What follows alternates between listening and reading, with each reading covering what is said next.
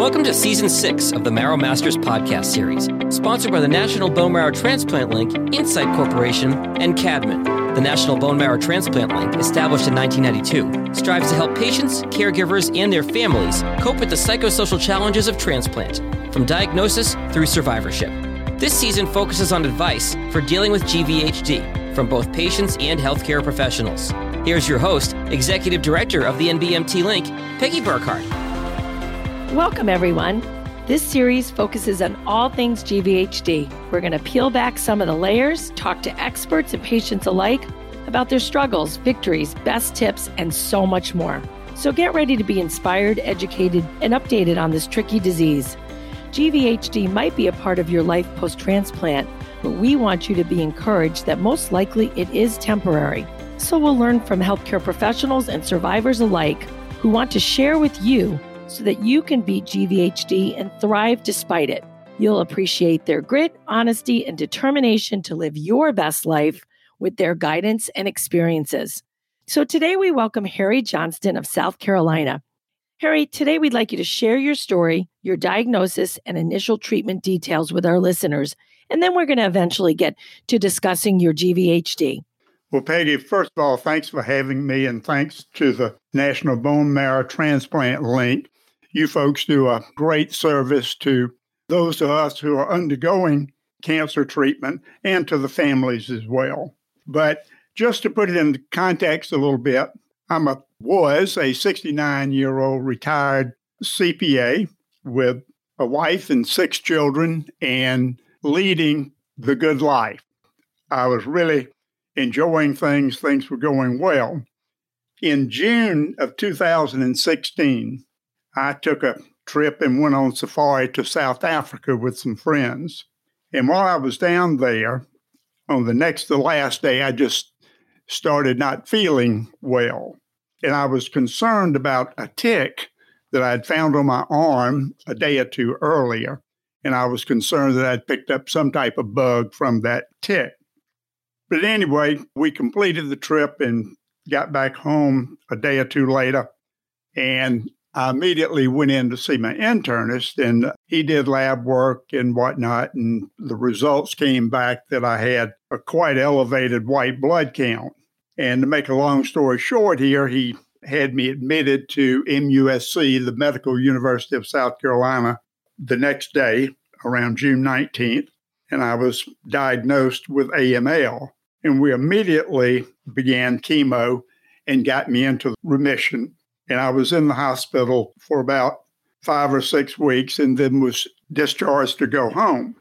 We weren't, at this point, obviously concerned, but not overly concerned. We are people of deep faith and knew that we didn't have to let this diagnosis be the end for us. Well, that's great, Harry. Let's talk about what happened next in the process of looking for a stem cell donor. Well, after coming home from the hospital, I had to continue doing maintenance chemo during that period. And the team had pretty much decided that I was a candidate for a stem cell transplant. And they started the process of looking for a suitable donor. But none of my siblings or children were a good match. In early August, a female donor with an excellent match was identified in Sweden. I didn't know it at the time, but she had delayed getting pregnant so that she could go through the process of having her stem cells harvested. And she did go through with that. And I was admitted back into the hospital at MUSC in mid-September of 2016 and had the transplant on the 16th of September of that year, stayed in the hospital one night, and then went home from there. Wow, that's a pretty incredible story. What a very unselfish woman. You hit the jackpot on donors, huh? I did. I'll say, let's talk more about your post-transplant experience as it relates to your donor. Well, after going home, things went actually pretty well for a year or two. And then in June of 2018, my wife and I took a Baltic Sea cruise. This was a trip that we'd planned to do back 2 years earlier, but it had to put it on hold. But before leaving on this trip, I asked MUSC to see if the donor would exchange information with me. And while we were on this trip, actually, while we were in St. Petersburg, I received an email on board ship with the donor's name, which was Elizabeth Lear, and her email address. So I immediately emailed Elizabeth and told her who I was and why I was emailing her, and told her that my wife and I would be in Stockholm in 4 days. And I didn't have any idea where she lived in Sweden, but I told her that if it was at all possible, I'd like to get a chance to meet her. She emailed me back in about 5 minutes and said that our hotel was about 15 minutes from her home. She didn't live in Stockholm, but she lived in a suburb. And she invited us for lunch the day after arrival. So anyway, we got into port the next day, went and met Elizabeth and her husband and their 2 delightful children. And the youngest of those was 1 year old. But of course, he would be older, but for his delayed conception due to accommodating my plight. But we had a delightful afternoon with Elizabeth and her family. And when we left, Elizabeth and her husband agreed to come have dinner with us at our hotel the next night. So it was actually just an outstanding occurrence. And Elizabeth and I still stay in touch frequently. And in fact, we had tried to arrange bringing her and her family to the States, but we, of course, had to put that on hold when COVID came along. Wow, Harry. That is amazing. I love how the stars aligned and you got to meet Elizabeth and her family. So, Harry, let's talk about Elizabeth for a second. What do you know about her experience with becoming a donor? Well, of course, the first question that comes from friends and acquaintances is how in the world I wound up with a donor in Sweden. And, of course, I had that question as well. But in talking to Elizabeth, she and her twin sister were playing around in Facebook at some point back in 2014, 2015, and ran across information on the National Marrow Registry program. And the 2 of them just decided to go down and get tested or have a blood sample drawn and enter into the registry. They just thought it would be a good thing to do. And they did that knowing that it was rare that somebody would actually get called. So that made it kind of special when they did call Elizabeth, that they had a match, for a man in the States. She really was excited to go through the process of being the donor.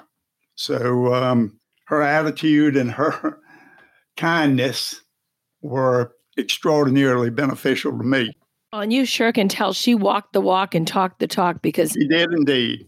She put her pregnancy off in order to fulfill a commitment she made, and that is extraordinary. It is. Well, I feel appreciative of Elizabeth, and I hope you will tell her that she was discussed today, and we'll make sure that she gets the link so she can hear how wonderful we all think she is. Okay. Now, it's time to talk about your GVHD. This series focuses on GVHD. So what happened and where are you now in handling it?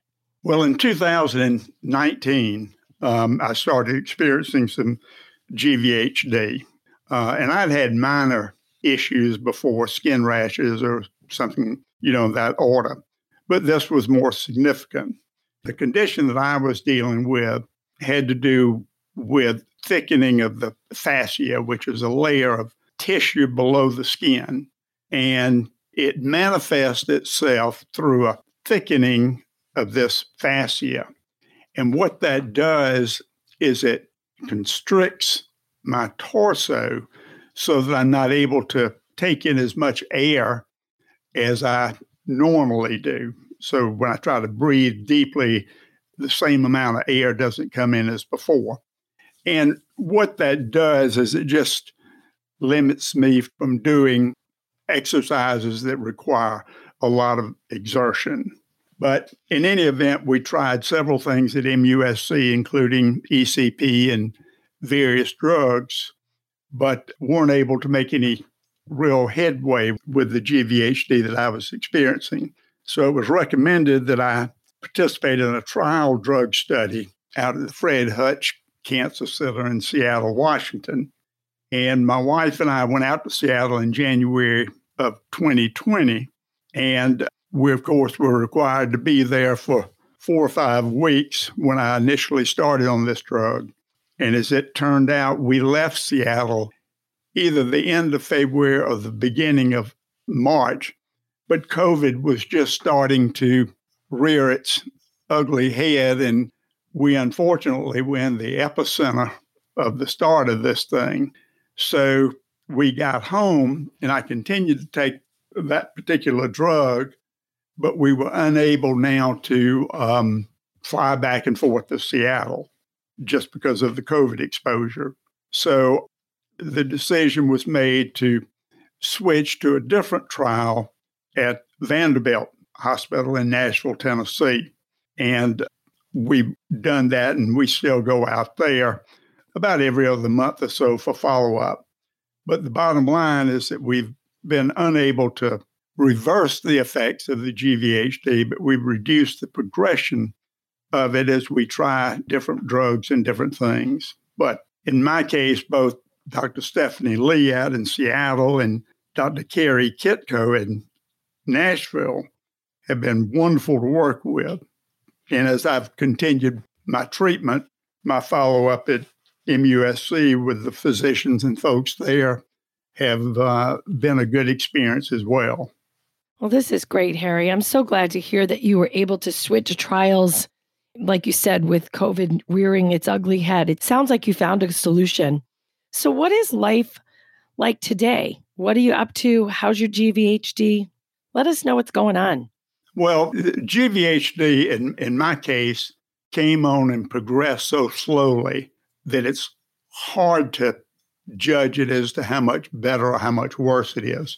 But the best I can say is it doesn't seem to be, for the last 6 months, it just doesn't seem to be progressing any.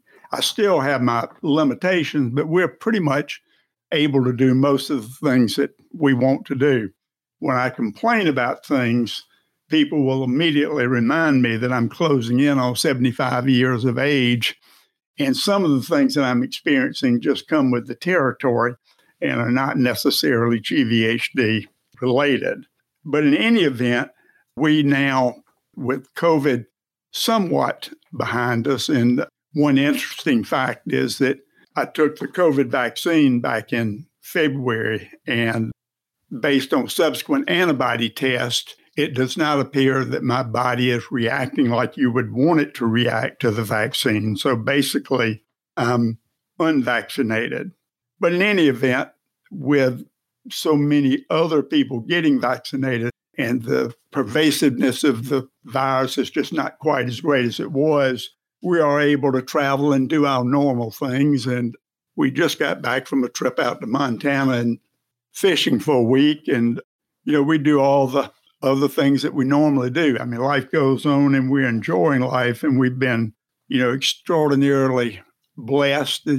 As I mentioned, we've got 6 children. We got them all happily married and 9 grandchildren and more coming. So it's a pretty good life. That's quite an accomplishment. Yes, it is. Well, very, very good. This is so inspiring. We tell people all the time, Harry, that GVHD is what it is, but a lot of times it will burn out. And I think you're a great example of someone that has had issues, but time is doing its job and you're living life to the fullest. And I am just so happy to hear that you're able to go fishing and enjoy your grandchildren. Transplantation works, and AML is a tough disease. And it's so wonderful to see the life you're leading now post-transplant. Well, again, thanks for having me. And just thanks for all that you folks do at the National Bone Marrow Transplant Link. Oh, you are so welcome, Harry. It is people like you that make our jobs so easy and such a pleasure. And thank you for helping people to understand a little bit more today about GVHD and how it goes. These clinical trials are so important to take advantage of. And I hope that listeners are thinking about that. You were able to switch gears and go with another one. And every experience in a trial helps future patients as well. So thank you. My pleasure, and feel free to check back with me in a year or two, and I'll give you an update. Oh, you got it. We will certainly be doing that. Thank you very much. This has been the Marrow Masters Podcast. Feel free to share this episode via text, email, or social media. Don't miss an episode. Follow Marrow Masters in Apple Podcasts, Spotify, or wherever you get your podcasts. And to connect with the National Bone Marrow Transplant Link, visit nbmtlink.org or click on the link in our show notes.